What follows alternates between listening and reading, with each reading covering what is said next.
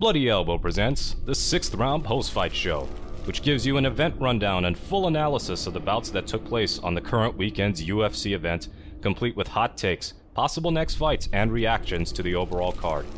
Paid Bloody Elbow Podcast Substack subscribers will hear bonus content, if available, at the end of the broadcast. Be sure to subscribe at bloodyelbow.substack.com for our newsletter and at bloodyelbowpodcast.substack.com for our podcast network.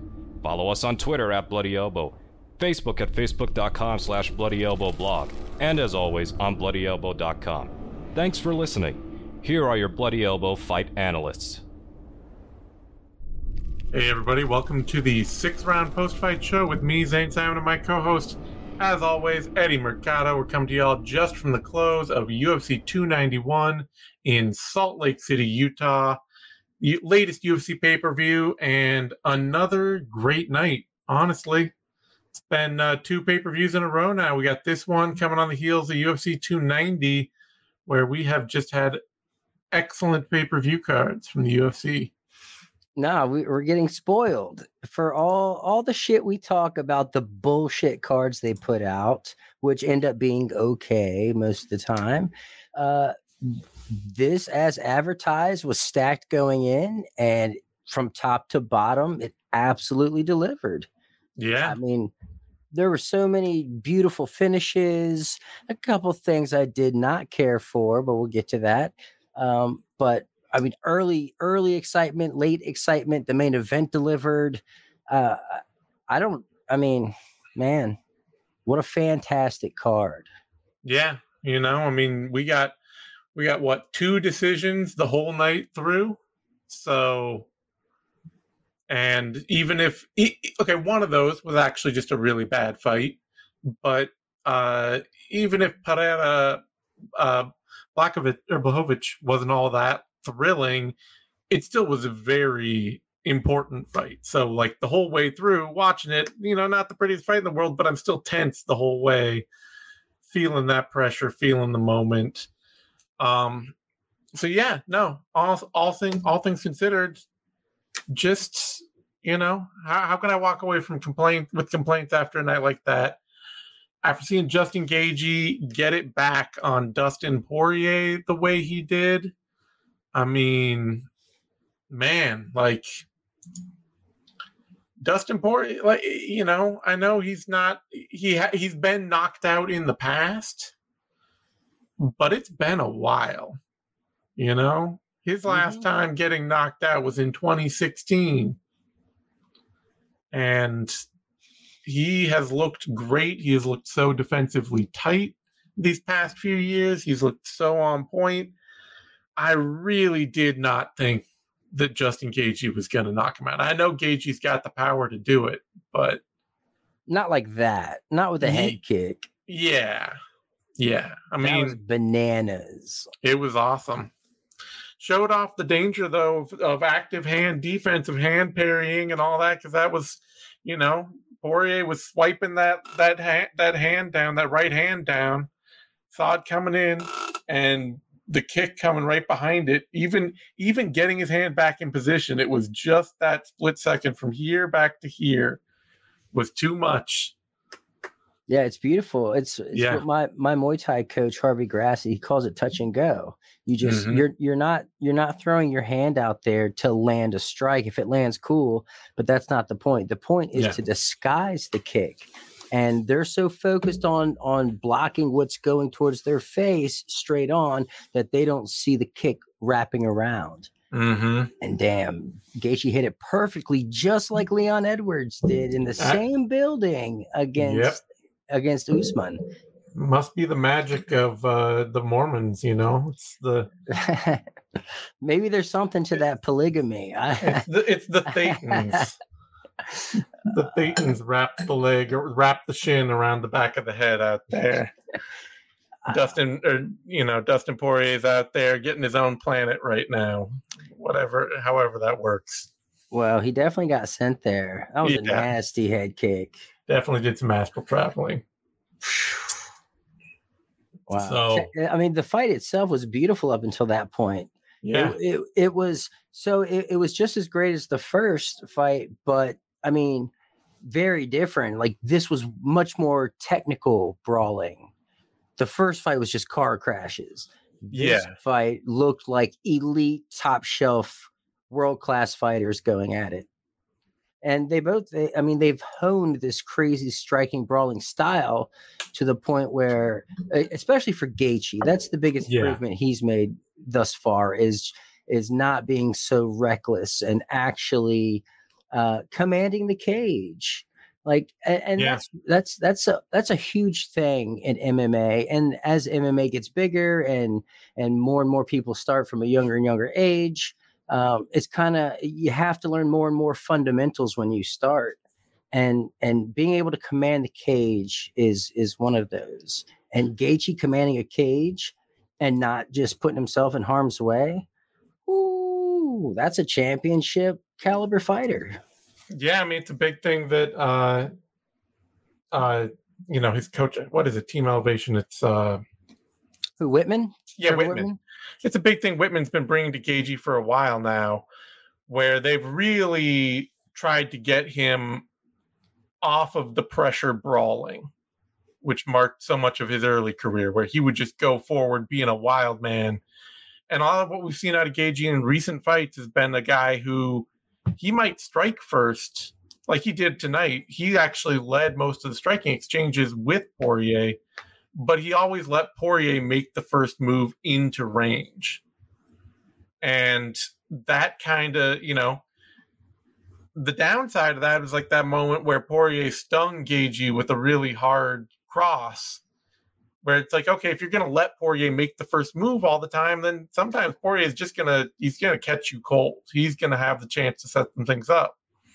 But the other side of that is that with Gaethje out there not overthrowing, with him not following his combinations through to the point that Poirier could counter him, he's being able to, let Poirier bring himself into the danger zone rather than running himself onto strikes and letting his own momentum carry himself onto strikes. Because the first fight was really marked by Gaethje pressuring a lot, Poirier circling out, and Poirier countering as Gaethje came forward.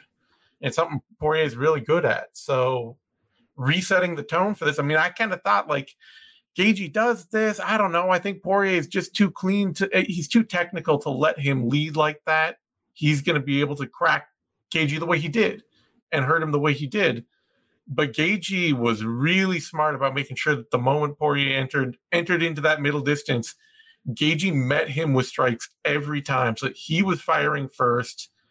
And by the time Poirier stepped back to reset, Gaethje stopped. He didn't chase him at all. So there was nothing there for Poirier to pick up on.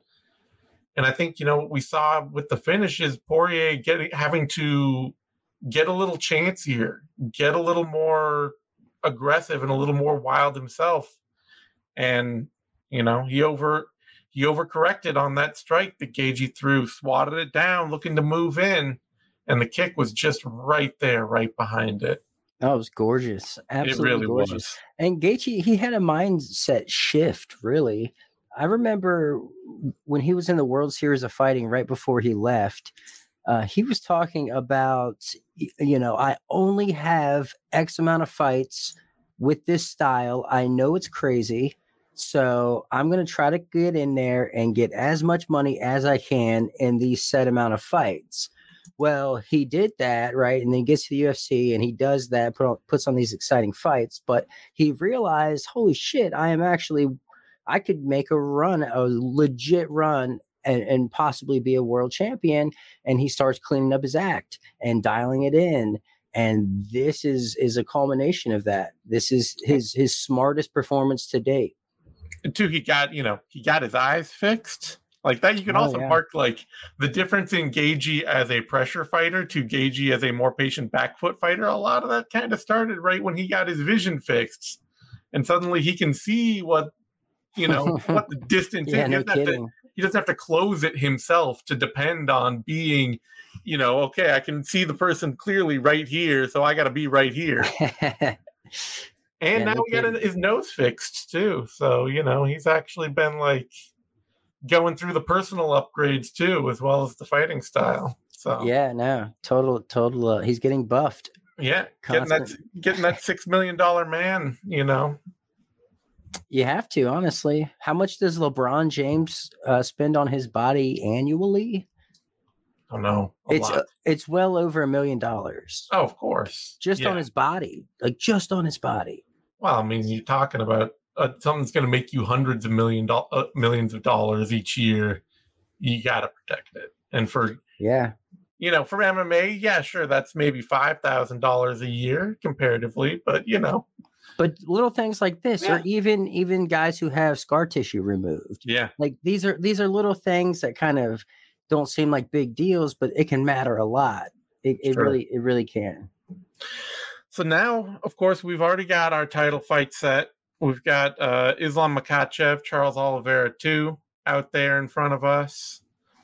And but it's hard to deny that Gaethje's probably got the next spot in line after that. Oh, he has to. Yeah. You can't. Kicking Dustin Poirier in the head is the coolest thing going on in the division, period. Yeah. Hands down. There's nothing cooler going on than that. It's true. Period.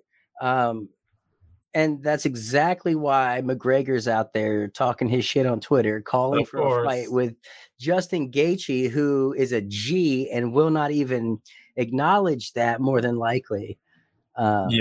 It's like a reverse bag. It's weird. It's really weird. But he doesn't even want the Chandler fight now. He says, forget Michael Chandler. I want Justin Gaethje. If I were Gaethje, I'd take it.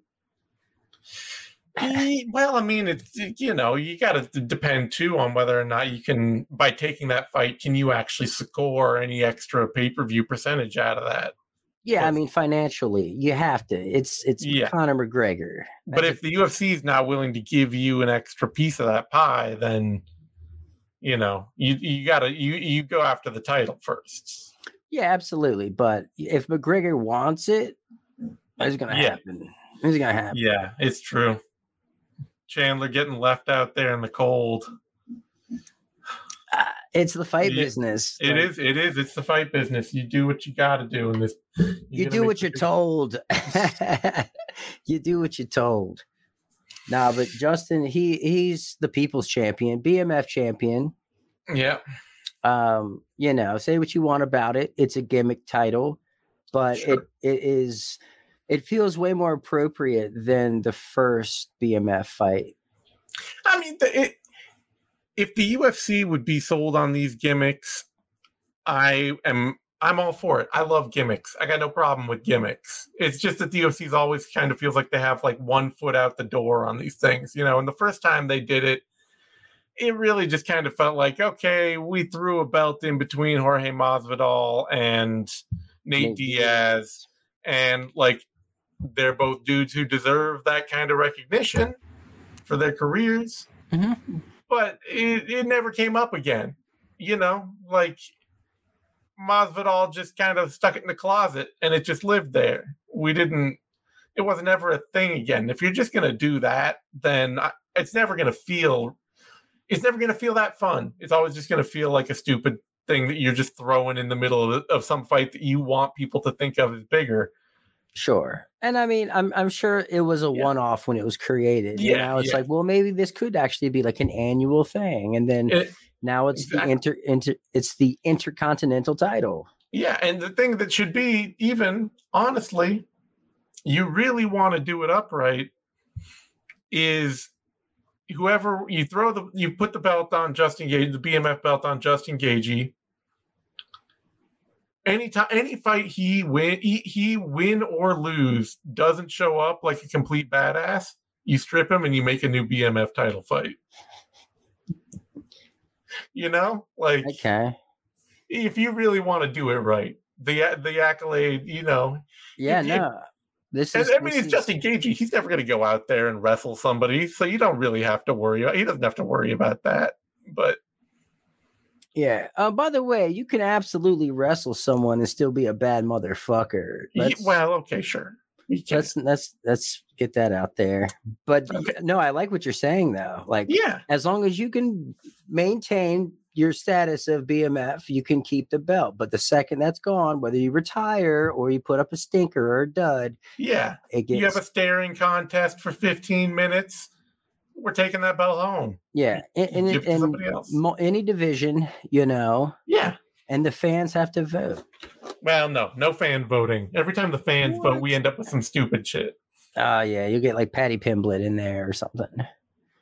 Yeah, you get your like the crypto thing where they open the voting at the start of each card, and by the end of it, like some dude who lost like the worst fight of the night gets the big bonus because all that. But I'm just saying, there's a lot you could do with this. And never mind. The fighters vote. You have the fighters vote.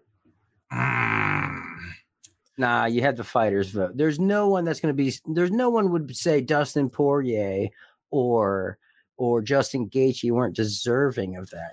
No, nobody. I think you got to have like a secret panel. You got to have a secret panel that votes. Nah, it's one of those. It could be some fighters. It could be some fans. It could be some. It has to be a general consistent. Which is why I don't think anybody should vote on it. You should have one smart person who has their ear to the ground and they just say, no, it's this. No one man should have that much power, Zane. Come on. It could be me. I'm not saying it should be me. I'm just saying it could All right. It would have to be both of us. Okay. We could be the yin and the yang to the exactly. BMF we can be the secret BMF. Because obviously we are the end all be all of what's BMF and what is it. Yeah, exactly. And nobody has the ear of UFC matchmakers better than we do. True. Well, I mean, honestly, I don't think we're that bad. we could easily be matchmakers. I don't want I've heard from Julie Kedzie. That's like it's a nightmare of like flowcharts and organizing. I don't want to do that. No, you could do that.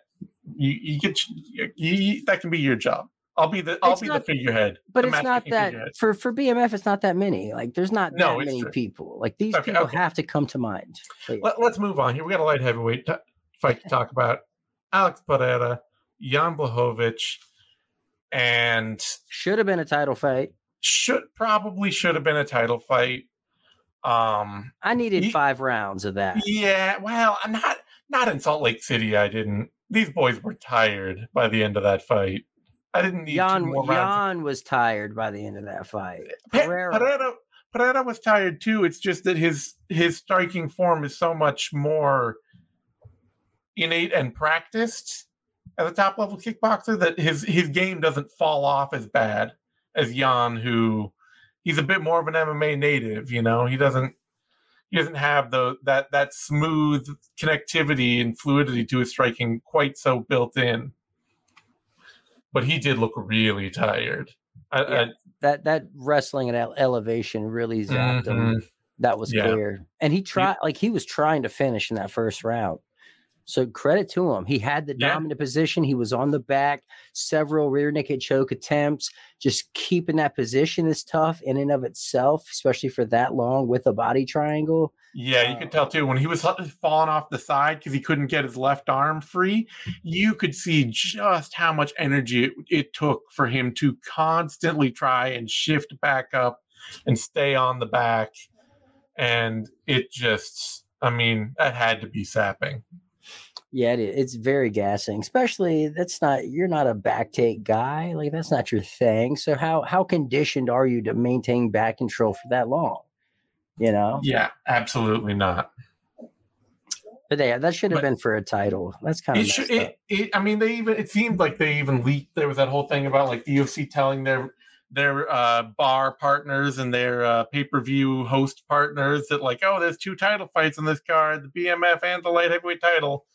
And then they were, told everyone immediately after the moment that hit the news, like, oh, no, typo. And even when they were denying it, I'm still thinking, just waiting that extra 2 days until Dana White comes out and says, guess what, everybody? We got another title fight on this pay-per-view. And, because they always like to set everything up themselves. Yeah. But it didn't happen. And that said, I do think the next move is pretty obvious here. which is that Alex Pereira, he walked out with the win. It wasn't the prettiest win in the world, but he almost certainly will fight again in probably 4 months' time against Yuri Prochazka for the light heavyweight title. Yeah, that's going to be fantastic also. Exactly. Oh, by the way, I picked Jan going into this. So did I. Mostly because I expected him to be able to out wrestle Pereira. And he did. And not get completely just starched on the feet. And he didn't. Minutes before the fight, I tweeted out that I fucked up. And then I realized that Alex Pereira is 205. Like, he is light heavyweight. He is. He is a light heavyweight kind of fighter through and through. So with that, I was like, okay, and he's training with Glover, like intimately training with Glover nonstop all the time. I picked Pereira I switched my pick to Pereira by decision. So or Pereira by submission.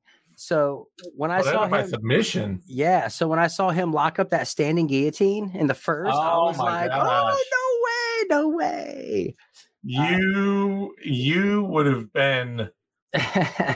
I would have respected that every bit as much as I will now denigrate it. You foolish fool. Pereira by submission? Yeah. What are you thinking? Yeah, he's getting good in his grappling, man. He's getting better at it. He's getting getting better than people would think. Like, he's not just a kickboxer. For him, he still got stuck. But sure, but that anti-grappling, him surviving those rear naked choke attempts, not getting pounded out, like staying competitive, knowing what to do in those positions, knowing to look to his corner for advice when he doesn't know what to do, which he did often, and doing everything right. I mean, everything textbook to not get submitted.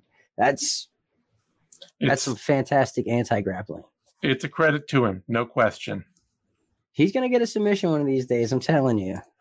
Maybe I could see it against like Yuri Prochazka, just because Prochazka is so wild and will like throw himself into any wild position. Yeah, it's going to be a standing guillotine, standing rear naked choke, something to that effect for sure. But I'm never going to pick that in my entire life. I'm never going to pick Alex Pereira by submission. That was a nice standing guillotine. It was for a second. It was nice for a second. Never going to pick it. But yeah, I think we'll see that Prochazka fight next. My guess is sometime early next year, because Prochazka, they talked about like, I won't be ready by August, which was what he was originally thinking they wanted to do. But it was like, I'll sign, Okay. True. Jan is still breathing heavy in the hotel room. I got tired watching him get tired out there. That altitude is no joke. I used to live in Colorado. That shit will wear you out so in such a weird way that you don't think, because it's not like you get out there and you're like, the air feels so thin up here. You're like, okay, everybody's living and running around. People are living their lives. This is fine. And then you go do something, and like halfway through it, you're just like, oh my God, this sucks. And it just doesn't get, and if you're not acclimated well, it just doesn't get better. You can't catch your breath back up. Like, there's no, I'm going to get a second one. This is like what Cain Velasquez found out when he was fighting in Mexico City, and he didn't do any prep, and he just went there and was like, I'm going to be Cardio Cain in Mexico City. And it's like, no, you're not. No. You're really not. Yeah, there's a reason people use oxygen when they climb mountains. But I will say, if there was ever a time to stop cutting all that fucking weight and move up a division, it was at 4,000 feet of elevation. It's true. Pereira, genius move here. Genius move. Oh, we're fighting in Salt Lake City. Yeah, I'm not cutting weight here. He still came in at like 230 pounds or something. He looked great, though. Yeah, he did. He looked healthy. All right. So let's jump over. I lost my train of thought, whatever it was. Wasn't important. Derek Lewis, Marcos Rogerio de Lima. This was my sadness hedge of the night. What? Okay. Yeah, I came in. I'm like, you know what? I think Marcos Rogerio de Lima is just gonna leg kick Derek Lewis, and it's gonna suck. And Derek Lewis is gonna get TKO'd, and that's it. And it'll be not fun. It won't be bad for Marcos Rogerio de Lima. He deserves his spot. He deserves his moment. But it won't be fun. It won't be as fun as a Derek Lewis win is fun. So I was really ready to be sad for this. And Derek Lewis blew the goddamn doors off the place. I don't doubt for a moment that he didn't know what he was gonna do. Marcos Rogerio de Lima sure as hell didn't know what he was gonna do.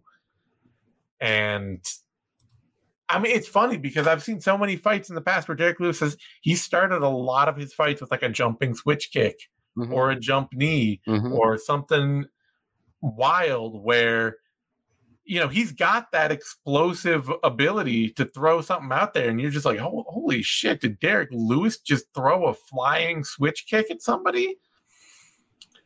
And it's been there in the past, but it's never worked like that.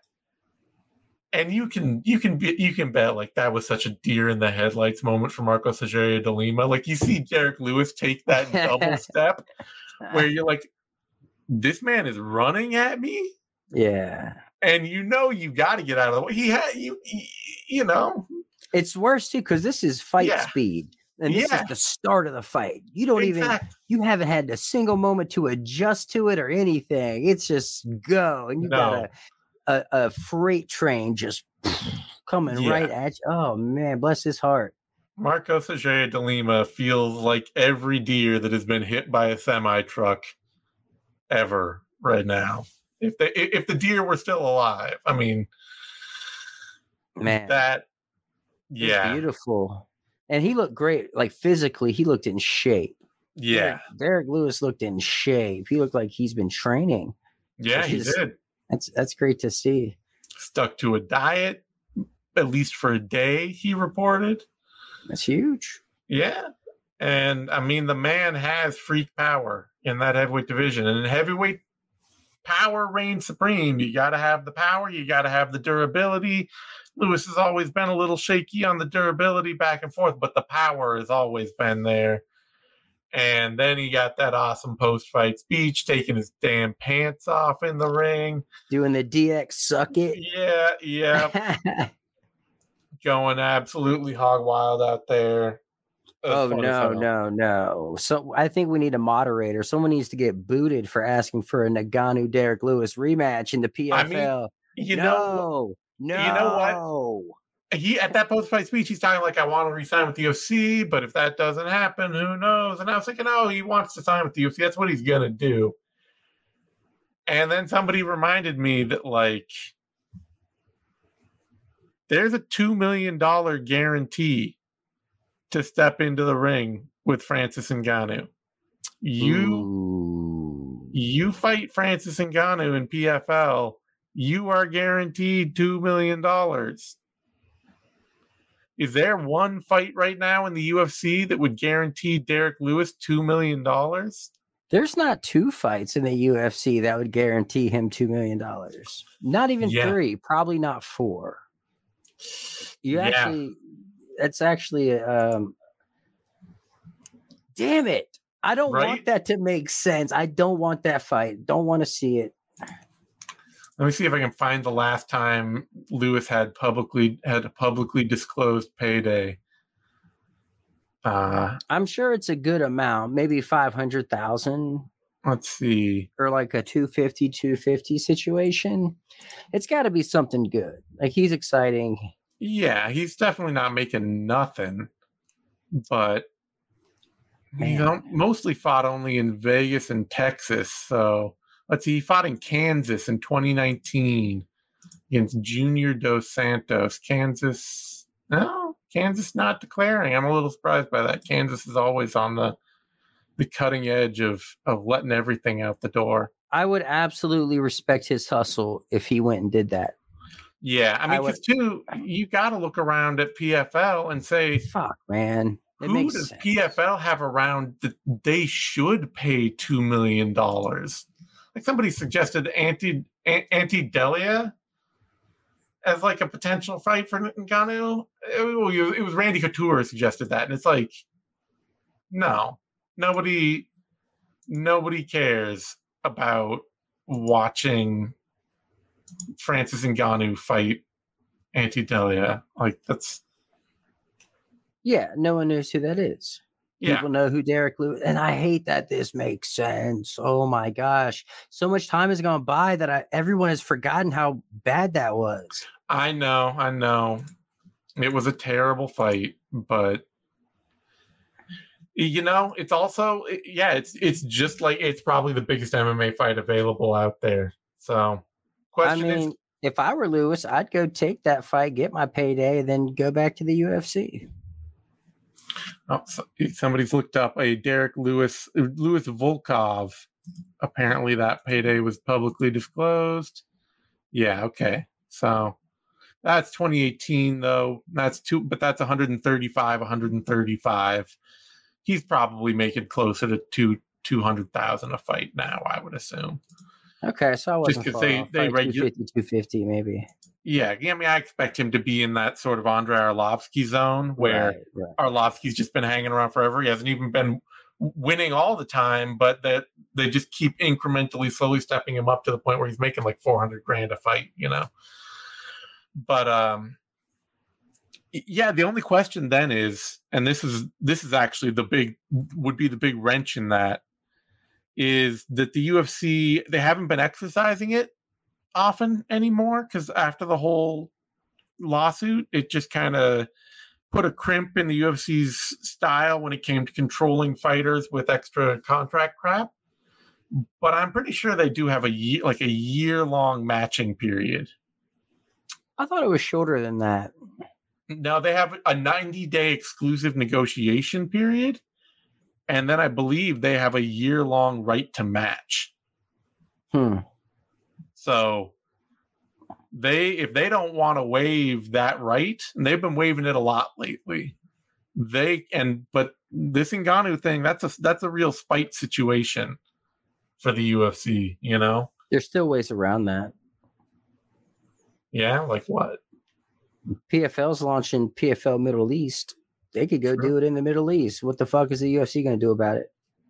I got my $2 million. Fuck you. They would sue Derek Lewis. You can't sue Derek Lewis. How are you going to sue Derek Lewis? In what court? The Nevada court. They don't have jurisdiction on something that happens over in the UAE. I don't think so. They would have contract rights. It doesn't work like that, dude. It does. No fighters have done this and can do this. The only fighters that do that are fighters that then never live in the US again, where you'll see a guy go like, oh yeah, the UFC suspended me, I'm going to go fight in Russia because I live in Russia. Derek Lewis is going to bring his assets back to the US. The UFC can go sue him in the US. I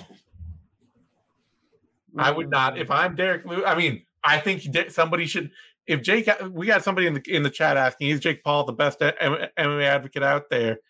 If Jake Paul really wants to prove he's the best MMA advocate out there, he will fund a potential Derek Lewis lawsuit against the UFC. That would be real high-level MMA advocacy. Yeah, I also think that Dana White would let Derek Lewis go because he's cool. Not Dana. Dana might be cool too, but I think they're cool with each other. They might. I think there's just a lot of spite with Ngannou here. I think the backlash might be sizable for Derek Lewis. He took his pants off and said his balls were hot again. Yeah, he's huge again. He is huge. Doing that jump knee, Derek Lewis is as big as Derek Lewis has ever been. It's true. It's true. He man, what a last fight on his contract, and he comes out and does this shit. Ooh. It also has to be said too, there isn't actually really a next fight in the UFC for Derek Lewis. Like, the only guy at the top of that division he hasn't already fought is Jairzinho Rozenstruik. And like, that's a fun fight. And John Jones. He's not fighting John Jones. He's not. I mean, no, he's not getting Tom Aspinall. He hasn't fought Tom, but he's not getting anywhere near a title shot off this alone from the UFC, unless that's his stipulation to stick around. That would be if you're Derek Lewis, that's maybe the kind of smart deal you make. Is my next fight has to be a title fight or a top contenders fight. Nah, smart man. The smart play is going to the PFL. It is going to the PFL. Man. Oh yeah, the run slide. We didn't mention that. Yeah. Good call. Yeah. No, that was, you know what that was too? That is one of the rare times in MMA that you will see a referee put themselves on the fighter that is hurt to check on them rather than the fighter that is doing the hurting. Mm-hmm. Because MMA is in such a way. And, you know, the ability to follow somebody to the ground and hurt them and continue to hurt them once they're already down really puts the emphasis on referees to have to go and stop the attacking fighter from attacking rather than to check on the downed fighter to make sure that they're okay, which is one of the reasons we talked about it a lot. Like in Muay Thai, you see the refs like go out and try to jump and catch people. Yeah. You don't ever see that in the UFC. Well, and there's two reasons. There's multiple reasons for that. One major reason is you're not going to the ground in Muay Thai. There's no ground strikes. Yeah, exactly. Grappling. Yeah. So like they don't have to worry about, ground and pound coming flying in at them. They can take the dive and try to protect the fighter from their head bouncing off the canvas. But it was a cool slide from Herb Dean. You're not going to see it a lot in MMA because like I said, there are several stylistic rules where every time I think like, man, why isn't the referee going to the fighter getting hit and like putting themselves there and checking on the fighter getting hit rather than just letting them fall while they go and like stop the other guy? Especially when guys go unconscious from submissions and then they get dropped and the ref will just like let them fall and bounce their heads. And like I'm always thinking like, why aren't you like protecting the fighter getting hurt? And then I see that happen in a fight, and you see the other guy just punching around the ref because the ref isn't. It's like, okay, that's why. Herb Dean, he looked like he tried to. It looked like he turned off the lights and tried to get in bed before it got dark in there. That's the kind of slide he hit, man. Yeah, no, he's no spring chicken. Like, no, that's some athleticism right there. Yeah, performance bonus. He is safe at home, no question. He needs a performance bonus for that. Yeah, for sure. All right, that brings us to our if Derek Lewis was my sadness hedge of the night, where I got to be happy no matter what, and especially happy because Derek Lewis won. Here's the just real sad moment of the night. Bobby Green, Tony Ferguson. There was like sad. On my notes here, I wrote sad 3 fucking times. Yeah. 3 fucking times. That's how sad and uncomfortable I felt watching this. It felt like watching someone beat up someone's grandpa. Yeah. I don't like it. I don't like it either. Not a I'm just glad it ended with a submission, at least. I mean, unfortunately, it took 2 rounds and 4 minutes and 54 seconds to end with the submission. But like, it's sad shit. Ferguson, for like 2 minutes, the first 2 minutes, you're like, oh, okay, Ferguson's got a little pop in there. Nah, bullshit, not at all. He dropped Bobby Green. What the fuck ever? Bobby was throwing a kick and got knocked over. That wasn't a knockdown. This is bullshit. He never looked great out there ever. He didn't ever look great out there. A shell of his former self, Zane. Stop I know. I know. No, ever since that front kick from Chandler, he's looked old. No, it was well before that front kick from Chandler. I mean, no, I mean like he physically looks like an old grandpa now. No, yeah, well, yeah, that did rearrange. Old. It did wrinkle him. It permanently mussed Tony Ferguson. Dude, this is maybe my least favorite tech sub of all time. Yeah, least favorite. It just I didn't. I mean, you'll have to go to like the ones where the referees don't realize the person's unconscious for me to find one I don't like more. We are in serious, and it's unfortunate it's gone on for a lot more fights, but we are in serious Chuck Liddell territory where a guy just absolutely does not have it anymore and does not know they do not have it anymore. Like, just will not, under any circumstances, admit they don't have it anymore. You know? It's sad. It is. It is really sad. It's like trying to watch like an old dog get up some stairs or something. Yeah. I don't like seeing it. It's a tragedy waiting to happen every time he steps out there, and I'm done. I feel uncomfortable watching him fight. I'm just, at any moment, I'm like, when's it gonna happen? When's it gonna end? How's this gonna go horribly wrong for him? It's such a far fall from grace that if he came in like this, if he came in like a bum, I'd have been like, oh yeah, whatever. But knowing what he was, to see him deteriorate so rapidly to where he is now, it's just uncomfortable to watch. I don't like it. I remember too, I'm I don't want to like call my shot on this or anything, but I remember like back when he fought Josh Thompson, I remember being like, man, when Tony Ferguson's speed goes, this is all going to be really bad. Yeah. Because he's always had a style where, like, he's always had, you watch him, you're like, oh, he does some funky, weird stuff. He's doing his own thing out there, but it works for Tony Ferguson.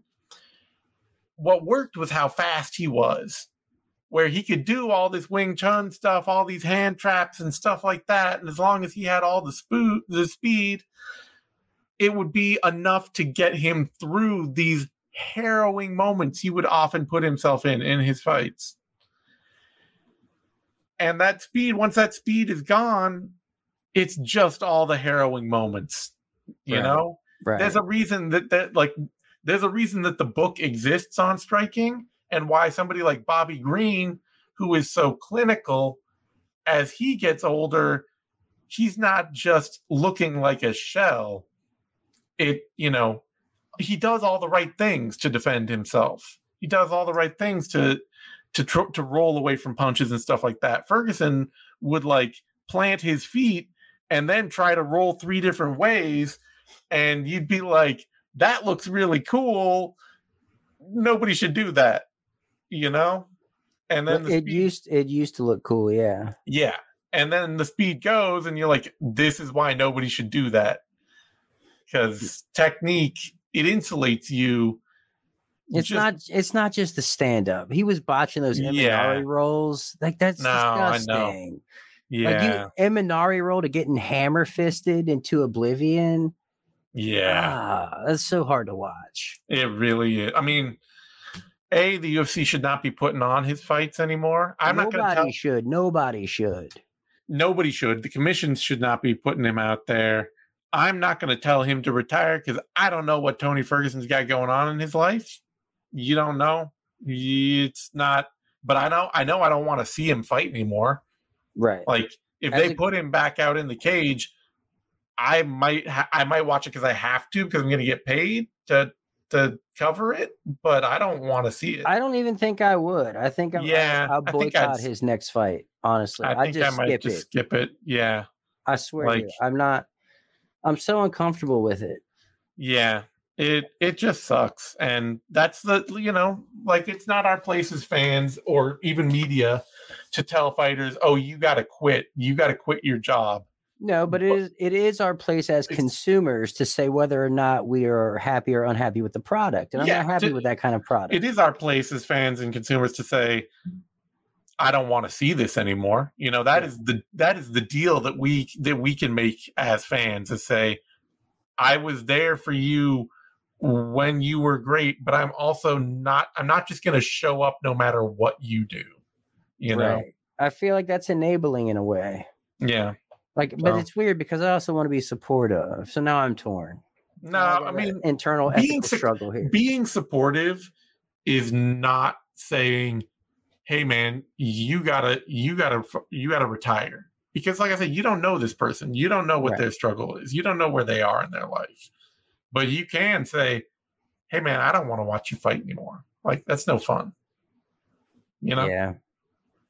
I think that's it's a fine line between those two things, but I think it's a realistic line, because you tell somebody, oh, you should retire, they resent that.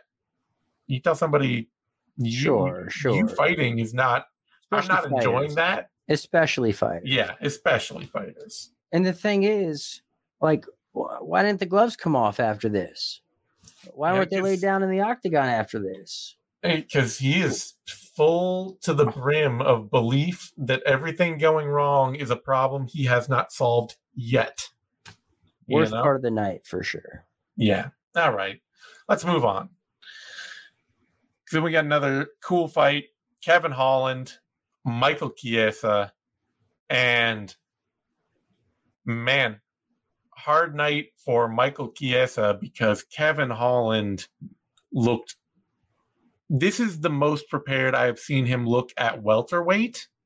This is a Kevin Holland that Connor and I were talking about this on the Vivi, that we just both felt has been kind of missing, which was that you would get these performances at Kevin Holland up at middleweight, where, like that fight against Joaquin Buckley, where, yeah, you could have wild, messy, fun-loving Kevin Holland, but every now and then you'd get, like, clinical Kevin Holland. I am going to go out there and I'm going to teach you a few things because I know how to fight really well. And we just kind of got messy Kevin Holland, wild, messy, oh, I can bully people at welterweight Kevin Holland. And this was the first time I've seen him down at 170 where he just showed up and he was like, nah, I can actually just stop every single thing you want to do. No, it looked professional. Yeah. This was a professional performance. His takedown defense was there. It showed up. Yep. That was the biggest surprise for me. And he did what you got to do against somebody who's only looking to wrestle, which is choke him out. Choke him out, but not only get your stance low, but keep your strikes low. You know, target the body, use uppercuts. Don't just stand. You see so many fighters. You see like Priscilla Cachoeira on the prelims against Miranda Maverick. You know, you see, I don't know, other fighters, Trevin Giles, Gabriel Bonfim, stuff like that, where you see a fighter who is just like standing tall in the face of an opponent who is looking to wrestle them and is headhunting while they stand tall. And it's just like, now all you can do now is try to feint and hope that you draw the shot out, because you're not in position to stuff anything. The moment you throw your hands, you're going to be out of position to defend anything at all. And so Kevin Holland, he went out there, he was low, he threw low, and Chiesa he didn't have a chance to enter into on anything. Mm-mm. The power was too much on the feet right away. Yeah. Like right away, he was like, oh shit, I don't want to be on the feet. And when the takedown wasn't there, it was like, well, shit, now I can't stand with this guy and I can't take him down. Yeah. It just kept getting worse and worse. And I'm not surprised he got submitted. Chiesa is the best grappler that often gets submitted. Yeah, this is very true. He especially has an allergy to that Darce choke. Yeah, Vicente Luque. I think he got him with it, and so did Jorge Masvidal back in the day. Yeah, Chiesa, man, rough go, man. He's been out with his back issues. Comes back, favorable matchup on paper, right? Someone who is notoriously just horrific with his takedown defense. But man, Chiesa was in for a rude awakening, because the Kevin Holland that showed up had a high FIQ, and I don't think Chiesa was ready for it. Holland was absolutely a dude who, in the back, in his previous fights that he did so poorly with the wrestling, he would just stand tall and he would headhunt, and and he would hop into the pocket from range, looking to swing short hooks a lot. And it would always set him up. It would give his hips away to his opponent. So seeing this is a huge technical adjustment for him. Looked great. worked great.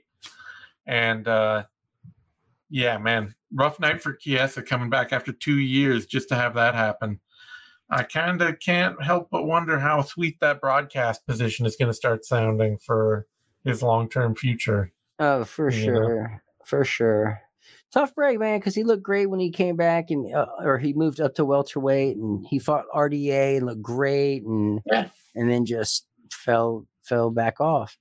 Yeah. You know, but Holland, he's the story here. He's going back up to middleweight so that he can eat steaks and have sex to cut weight. Yeah. As he says.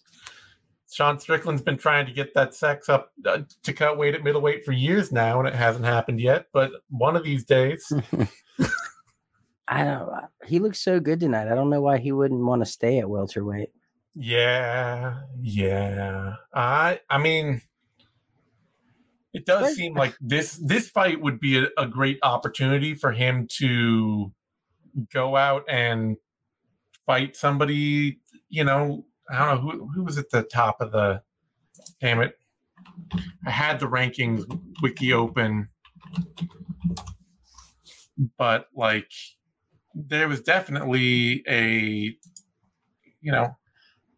bout out there like Jack Della Maddalena, Kevin Holland. That's a great fight. I'd love to see that. You know.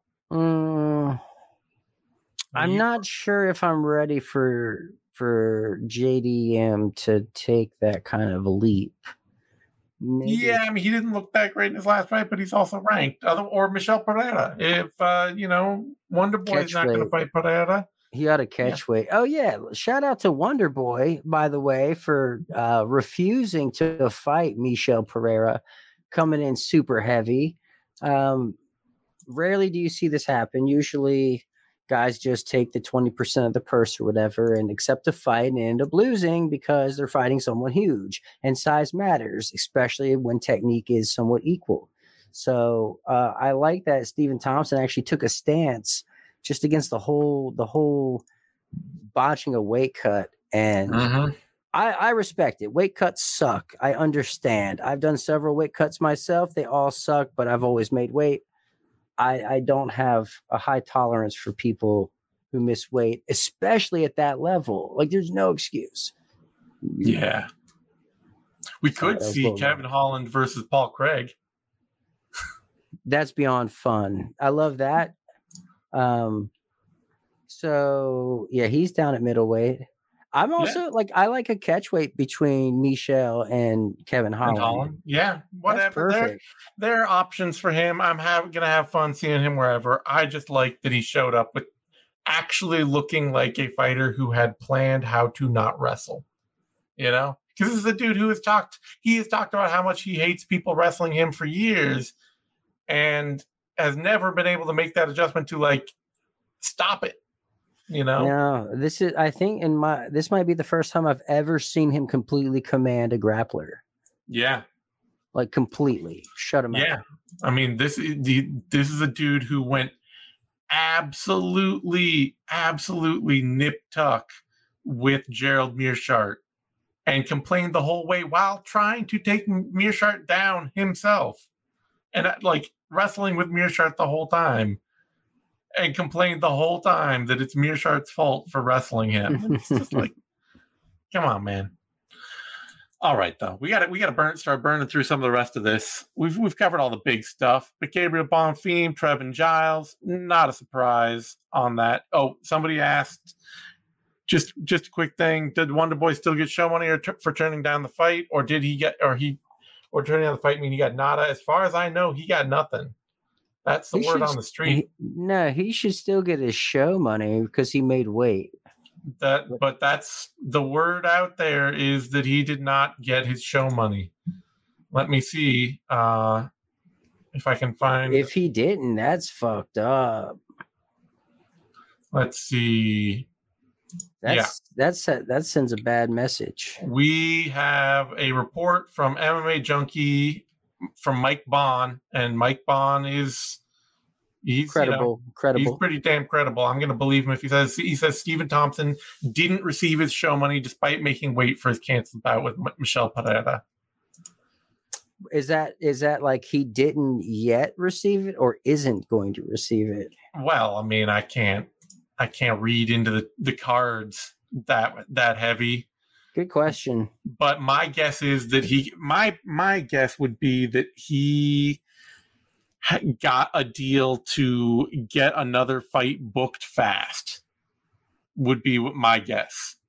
Is that the UFC? So I've seen it at times where they will throw fighters a percentage of their show money for a fight that gets canceled like this. Like, here's 5 or 10 grand or something, and say, okay, we're going to get you a fight booked on this card in the next 2 weeks. So it could be that for Thompson, but it could also just be that they got pissed at him for turning down a pay-per-view fight that they wanted for pay-per-view. That's dick. I hate that. Yeah. That's messed up. It's like, it's not his fault. Like, the dude, no. You weigh in, you should get your show money. It's happened in the past. Plenty of fighters have showed up, weighed in, something happened with the other guy, they didn't get their or they don't get their win bonus, obviously. Yeah. But they definitely get taken care of. Yeah, well, I will not be, no outcome of that would surprise me. Thompson getting a little cash and a fight booked quickly wouldn't surprise me. Thompson actually getting his show money wouldn't surprise me. And Thompson just getting absolutely screwed wouldn't surprise me. Like, no version of that story would shock, you know? No, true. Very true. All right. Yeah, was saying Bonfim, Giles, not really surprised there.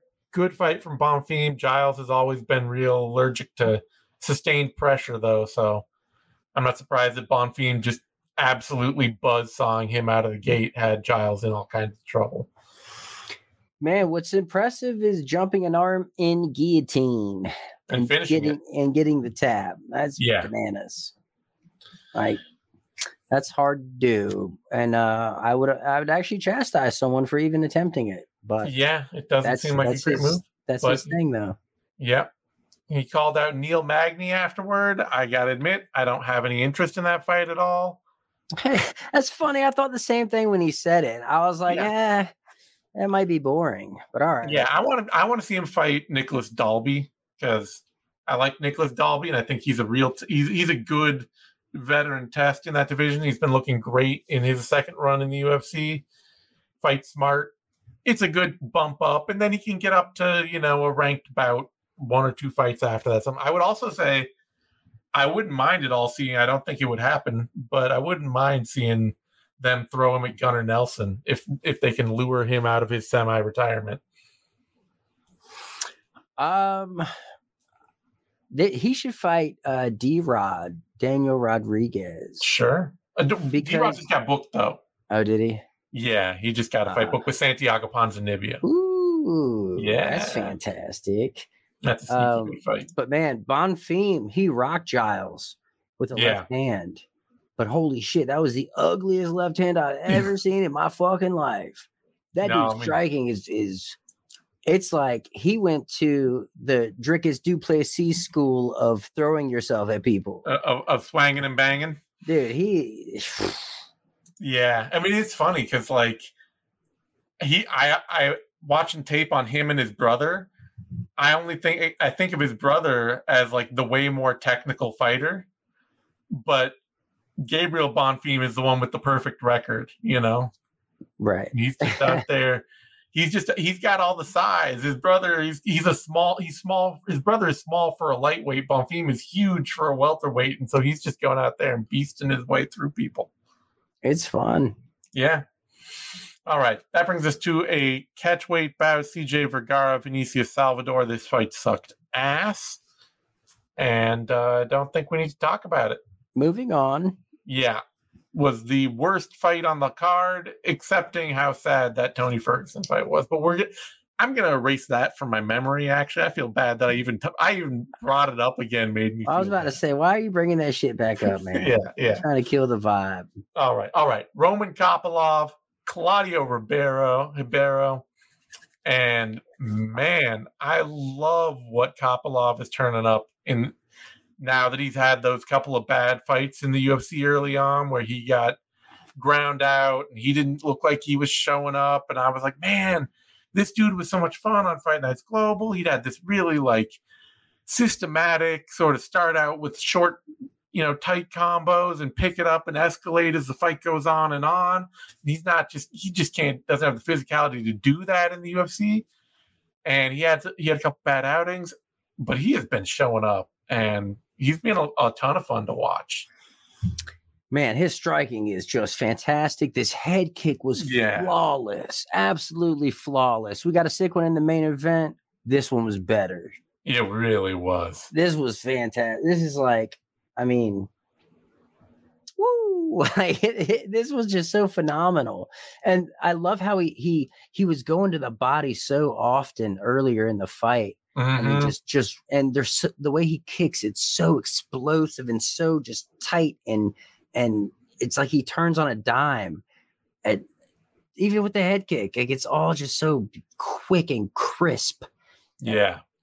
Everything, honestly, like he was picking, like absolutely, like you said, you said someone was surgical earlier. That's like a good word. He is surgical out there. He's accurate. Really.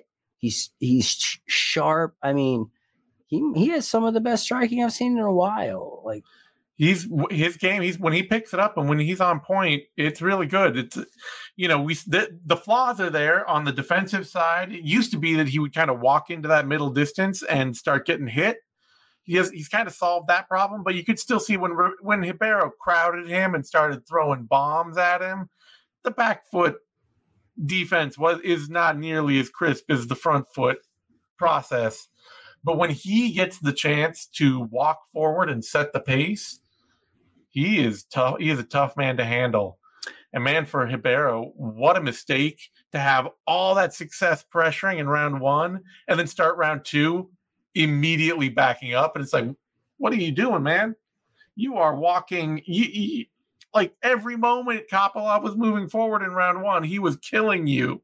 You can't start round two backing up. What was he doing? Being fucking tired at 4,000 feet of elevation. That too. Yeah. Dude, he emptied his gas tank going for that finish early on. Yeah. And Kopylov almost hit that A to B turn around and run away from your opponent move. Yeah. But he had some arc in it. It wasn't it wasn't fully linear.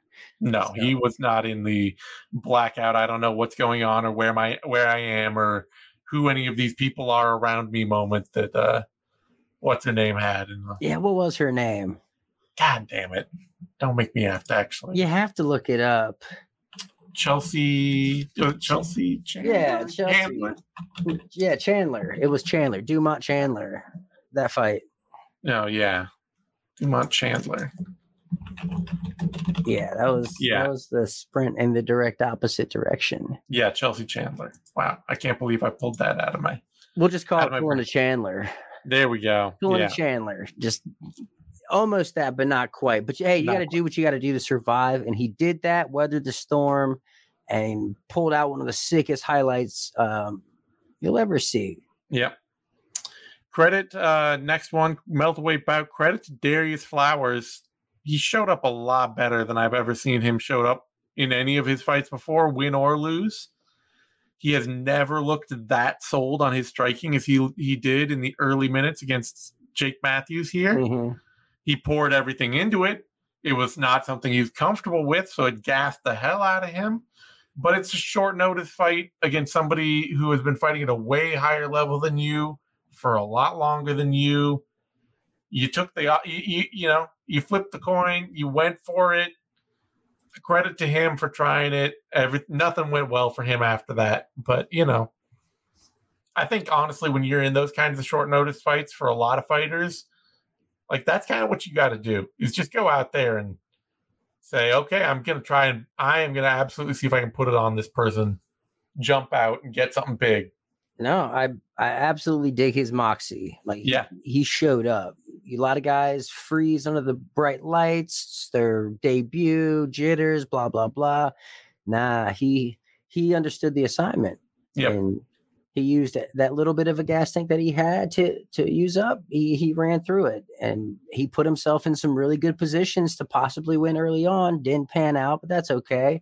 Took a pretty hard shot to the balls that for some reason Joe Rogan, who I love, by the way, this isn't a knock on Joe Rogan, but he got this one wrong. It could be a knock on Joe. He's been doing this for years. Every time he thinks a kick might have hit the inner thigh or might have hit the belt line or might have done anything other than been a straight kick right to the nuts that is so obvious that people in space could see it.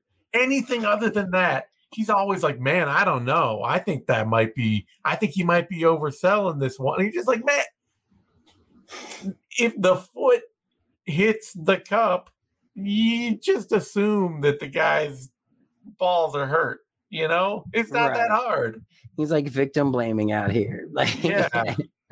He's faking it. Let me see man. Hey, let me see your testicles. Put your shorts down. Come on. Put them out. If you're not willing to whip them out, how are we supposed to think that they're hurt? Man, I felt bad for the guy. It's like, man, you come out here on short notice, you give your all, you get hit in the balls in the second round, and now you got the commentating team publicly like saying you're a bitch and you're looking for an easy way out, or you're faking it or whatever. It's like, no, dude, the replay clearly shows the heel going into the cup.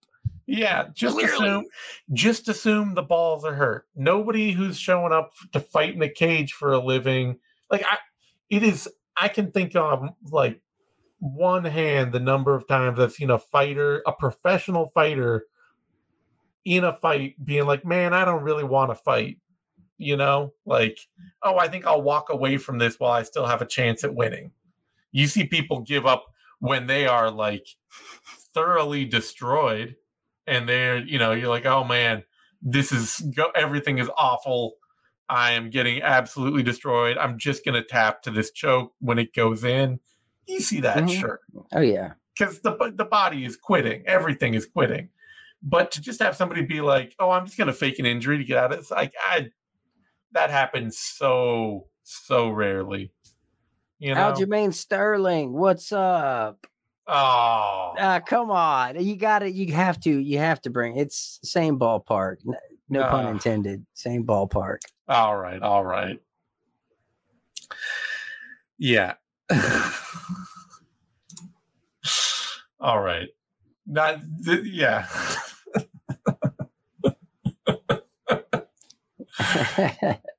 All right. Sure. He's not for everyone. Again, I like Joe Rogan. He's cool. Him not knowing what weight Roman Kopylov was fighting at was, that was his own other little moment. Anyway, welterweight bout, Uros Medic, Matthew Semmelsberger, and banger of a fight, slobber knocker. Unfortunately, kind of another fight where Semmelsberger is having great success and then just kind of gets away from it and starts letting his opponent take over. Because he was doing really well, pressing forward, getting Medic on the back foot, dropped him early, going after him. Medic had that up kick that hurt Semmelsberger. And from that point on, Semmelsberger would press forward at times in moments, had some good spots, but he was just clearly much more willing to stay out at long range. And even, I think, too, this might have just been a cornering thing, too, because you could hear his corner clearly telling him, stay at range. It's just like, that's the only place Uros Medic wants to be, He wants you way outside at kicking range. I don't know that this is serving you at all well, Semmelsberger. Of course, then I say that, and Semmelsberger grabs his opponent, gets into the clinch with Medic late, and then gets absolutely tuned up there. So maybe his corner knew something on that note too. But true, it just felt like a fight where Semmelsberger really had some early momentum, and it all fell off. Honestly, I think it's his gift is also his curse. His gift is his athleticism. Yeah. Like, he's got that football athleticism, like that American football athleticism. It's a different. It's what has carried Ovent St. Preux through his whole career is that football athleticism.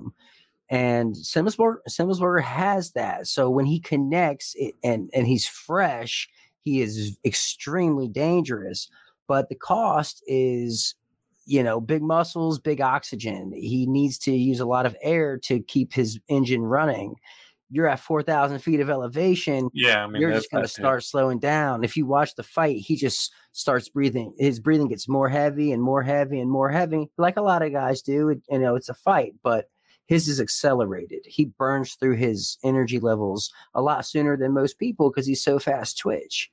So it's a gift because he hits hard. He's got power, but it's a curse because he can't sustain the same level, the same intensity for 15 hard minutes. Yeah. Great win for Medic though. That finishing sequence was awesome. Spinning really back fist, like the whole thing. Like it was it was really the body kicks. Like he was tuning him up. He perfectly taxed the gas tank even more. It was a smart fight. He had to go through some fire, but the doctor showed up, man. Yeah, I'd love to see him in a fight with somebody like Michael Morales or maybe like Brian Battle, That's the first time I've ever heard you like put Brian Battle in a fight. Yeah, you know what? Battle has been showing up. I can't be down on the kid. I'm tough may not be my favorite thing in the world, but he's finishing people out there. Sure. He's in that weird thing with Joaquin Buckley. Are they still going to do that? Oh, I don't know. All right. But that brings us finally to our opening bout. Miranda Maverick, Priscilla Cachoeira. This is your moment, Eddie. Yeah, I was pretty sure Maverick was going to get a submission here. I thought it was going to be a rear naked choke. Cachoeira just not as sharp on the ground. No. So unless she was going to find a way to get a knockout, which Maverick's no slouch on the feet. She got a pretty solid Muay Thai base. I thought Priscilla was going to get choked out. Turns out she got hit with the textbook armbar, and it was a beautiful cooking. Beautiful cooking. I did like how much more. I didn't like Maverick starting out testing the striking early. Yeah, she wasn't lacking any success. She actually did really well striking with Cachoeira, but I was a little bit like, man, we just watched you get beat up by Jasmine Jasudavicius because you didn't have a game plan to handle her, really. And do you have a plan? The plan for Cachoeira has to be obvious, but once she got that first takedown opportunity, it really seemed like the drive and everything really clicked for Maverick this fight. So that was good to see, like her really just going after it and staying on Cachoeira and, not letting the opportunities pass her by when it was there to take her down. So. Yeah, and not relinquishing control. Yeah. She mentioned in her post-fight interview how, she didn't want to go for early submissions. Like she wanted to wait until the perfect opportunity. She wanted to take the fight out of her. And I don't think Cachoeira ever got back to her feet once she got taken down. No. It's a great fight for Maverick and gets her right back knocking on the door of that at bottom of the top 15 kind of area. So we'll see what she can get next. All right, back wrapping it up at the top. Justin Gaethje, BMF champ, future title shot out there for him. Gotta love it. Awesome way to end the card. A lot of highlights on this card. Couple of lowlights, but I always feel like every card, the best cards, you got to have that mix. You got to go through all the emotions. You got to go through those highs and lows. Yeah, I could have done without the Tony Ferguson emotion. Sure. That aside, everything else is but pretty following that Tony Ferguson horror show with that Derek Lewis flying knee, you can't feel any happier for that moment when you hit that high off of that low. Oh yeah, I got amnesia real quick. Yeah, for sure. Anyway, we're gonna wrap this up. But we're going to be over on our Substack here in just a minute, doing a little post-fight bonus or post-show bonus To access the bonus content of this show, you must be a paid subscriber. To do that, go to bloodyelbowpodcast.substack.com and subscribe today.